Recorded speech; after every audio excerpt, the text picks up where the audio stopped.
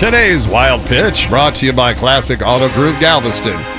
We've had another phallic faux pas in the world of hockey. Uh-oh. You may recall this from last week. He's standing in front of the net with about 8 inches of his shaft in his hand. What? Well, it's happened again. During Thursday's Bruins Avalanche game in Boston, reporter Sarah Davis had this slip up. That's the soccer guy snoring. Here she is. 1 week ahead of schedule from when he had back surgery on his herniated disc. He was supposed to... Ouch! That sounds painful. Why does this keep happening? Probably because it's a sport that centers on a big stick. That's today's Wild Pitch. He's standing in front of the net with about 8 inches of his shaft in his hand.